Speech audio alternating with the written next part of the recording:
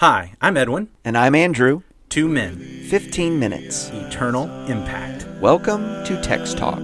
His glory I will see.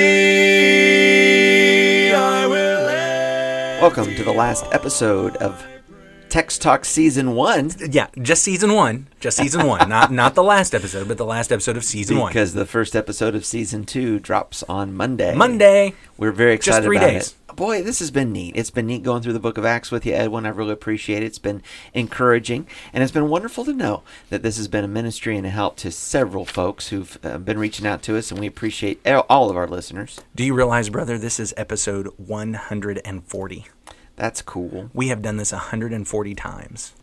That's exactly right. And we'll do it 141 on Monday, but we'll be starting with the Psalms. So be sure to subscribe, let people know about Text Talk, send us an email, texttalk@christiansmeethere.org. We'd love to hear from you, and we sure hope you'll be with us for the Psalms. But, Edwin, let's close out the book of Acts, Acts chapter 28. What's our reading for today? I want to make sure that even though we've come to the end, that we're not already thinking about Monday. I want us to stay right here on this message because this is probably the biggest one of all 140. Just listen to how powerful this is. Well, the last two verses. Into this one. The last two verses. He lived there 2 whole years at his own expense and welcomed all who came to him, proclaiming the kingdom of God and teaching about the Lord Jesus Christ with all boldness and without hindrance. 2 years in the city of Rome. He'd been 2 years in Caesarea, so now we're talking 4 years. 4 years since that day at the temple in Jerusalem. Over 4 years. Well, over 4 years, because he was in Jerusalem for a little bit. Yeah. Yeah, so over 4 years, he has been in chains. For 4 years, Paul has not been traveling. For 4 years, he's been at the beck and call of whatever governor or tribune or commander. And here he is now for 2 years. He's been in his own rented house. He's been having to pay for it. Yeah, a house arrest. He is chained to some guard who will not let him get away. Can you imagine spending 4 years locked up? No. And then to persevere in this ministry of getting the word of God out to people. But what an odd way for Luke to end this book. It does. I mean, you're left there wondering, or at least I am, so what happened to the Apostle Paul? What happened next? Yeah, so tell me, Andrew, what other book have you read that ends just with the main character in prison? I mean, I don't know what's going to happen next. Is this victory? Is it defeat? Is it... Well, it's not exactly a cliffhanger, though, either. I don't know. I've not read one like it, I guess is the answer to the question. Yeah, there's almost this idea that there ought to be a trilogy. You know, Luke did his first, then Acts, and now we've got the sequel Acts, and now we've gotten to this place, and our main character is in prison.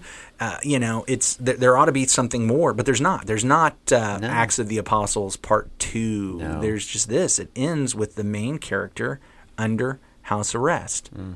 Except, okay, here's what I want to share with you. Tell me what you think about this. Maybe the main character is not in prison.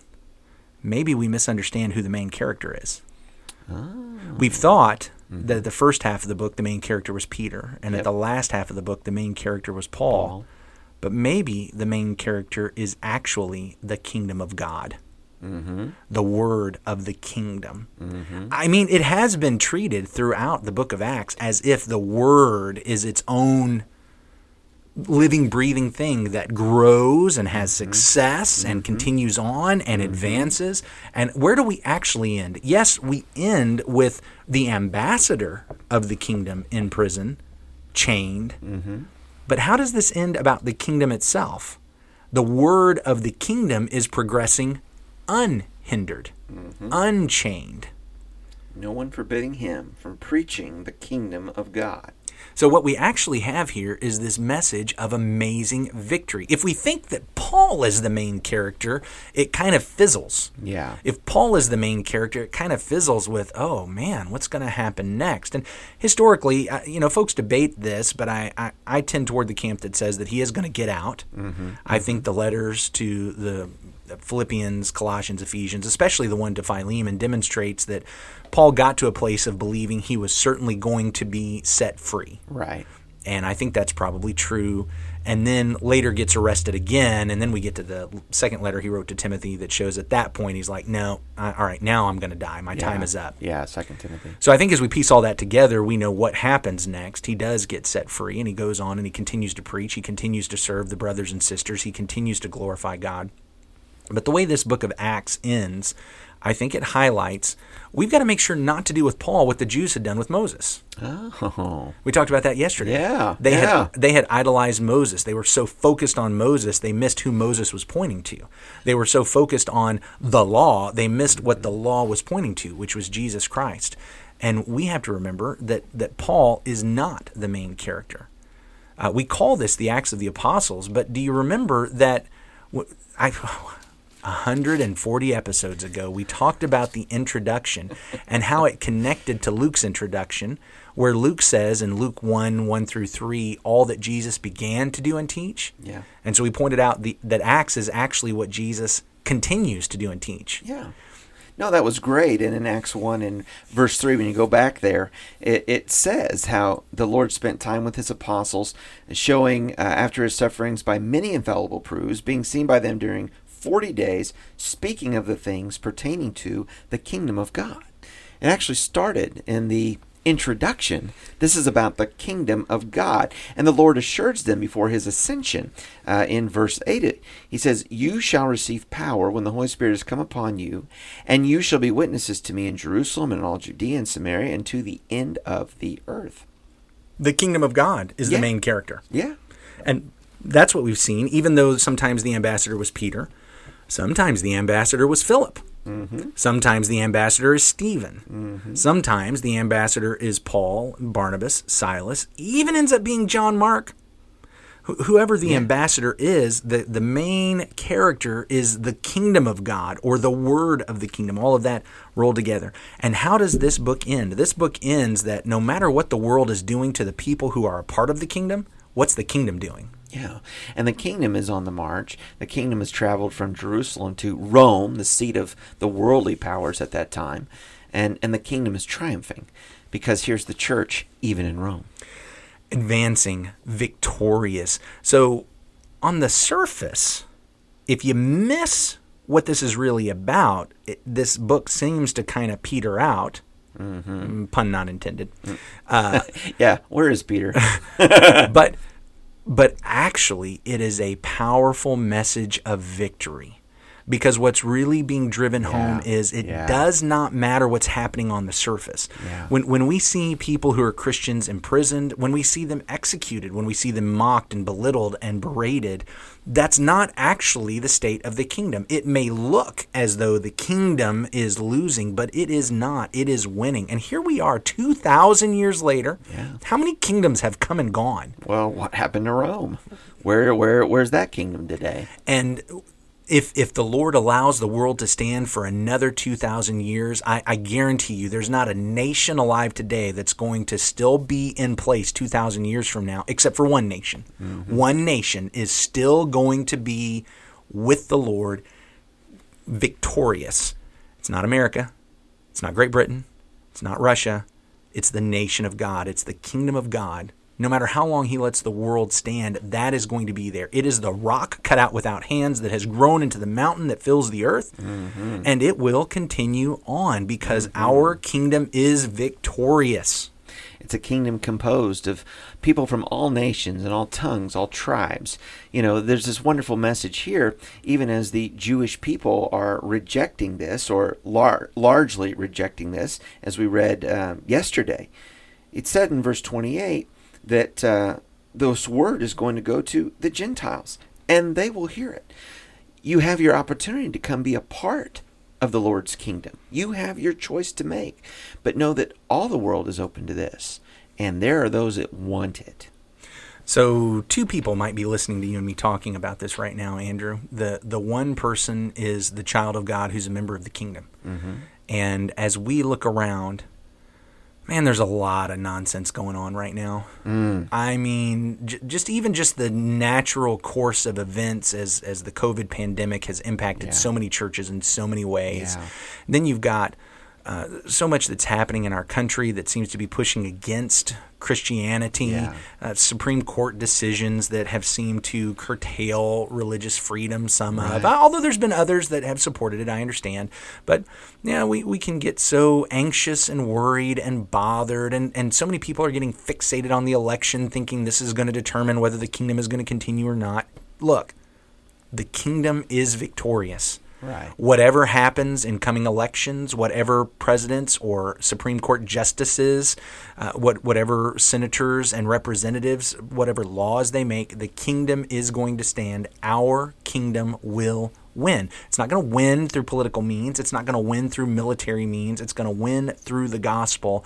And because no matter what else is happening, we can always tell people the gospel. Well, amen. This kingdom was here long before us, and it'll be here afterwards. Absolutely. It never ends. The second person who's listening might be the person who is not in the kingdom, the person who is in the kingdoms of the world, that might think, looks like you guys over there in the kingdom of Jesus Christ are on the wrong side of history. I want you to know, I'm just telling you now, we are not. Yeah. We are not on the wrong side of history. And we actually won't know who's on the right side of history until eternity. And I'm telling you, the Scripture points out to us that those on the right side of history are on God's side, based on the Scripture. And again, how do I know I'm on the right side of history? Because this kingdom was here a long time before me, and it's going to be here after me. A long time. It's going to be here a long time after us. And nations will rise and fall, and laws will get passed, and they'll get repealed. Yeah. And presidents will get elected, and they will get put out of office. I mean, all those things are going to happen, but the kingdom is going to continue on. And please, anyone who's listening, let me turn to you. I'm going to turn away from Andrew for just a moment and turn to anybody else who's listening. If you are not a part of the kingdom of Jesus Christ, if you've not given your allegiance to him as your king, if you've not confessed him as king, understand he is king. He is king. This is not my truth or his truth or their truth. This is the truth. Jesus is king, and Jesus will win. Governments of the world may write laws against his kingdom. Governments of the world may mock and belittle, may even execute and imprison, let's reverse that, imprison and execute the ambassadors of the kingdom of Jesus Christ. But Jesus' kingdom will move on unhindered for the rest of history, and then when the world comes to an end, it will be taken in to be with God. Amen. It is the kingdom of heaven. It is the kingdom of his abode. It will be victorious. That's the message of the book of Acts, and that's what we've been driving toward. No matter what's been pushing against the kingdom, it has continued victorious. Here, its main ambassador is in prison. He is chained, but the kingdom he proclaims is unchained. And it still is today. Amen. And the invitation of the gospel is to come be part of that kingdom, that the doors are open and the call is made for those that would come through Christ, confessing their faith that he is the Son of God, repenting, turn from sin in their own life to make Jesus their Lord, to follow him, and to be clothed with him in baptism, immersion in water for the forgiveness of sins, to be added to his church, to be added to his kingdom, this kingdom of God, which triumphs and which never ends. And that is the gospel invitation to you. Can we help you to become a Christian? Can we help you to walk in the same steps as these people that we've read in the book of Acts, chapter after chapter, to make Jesus your Lord and your Savior? We'd love to do that.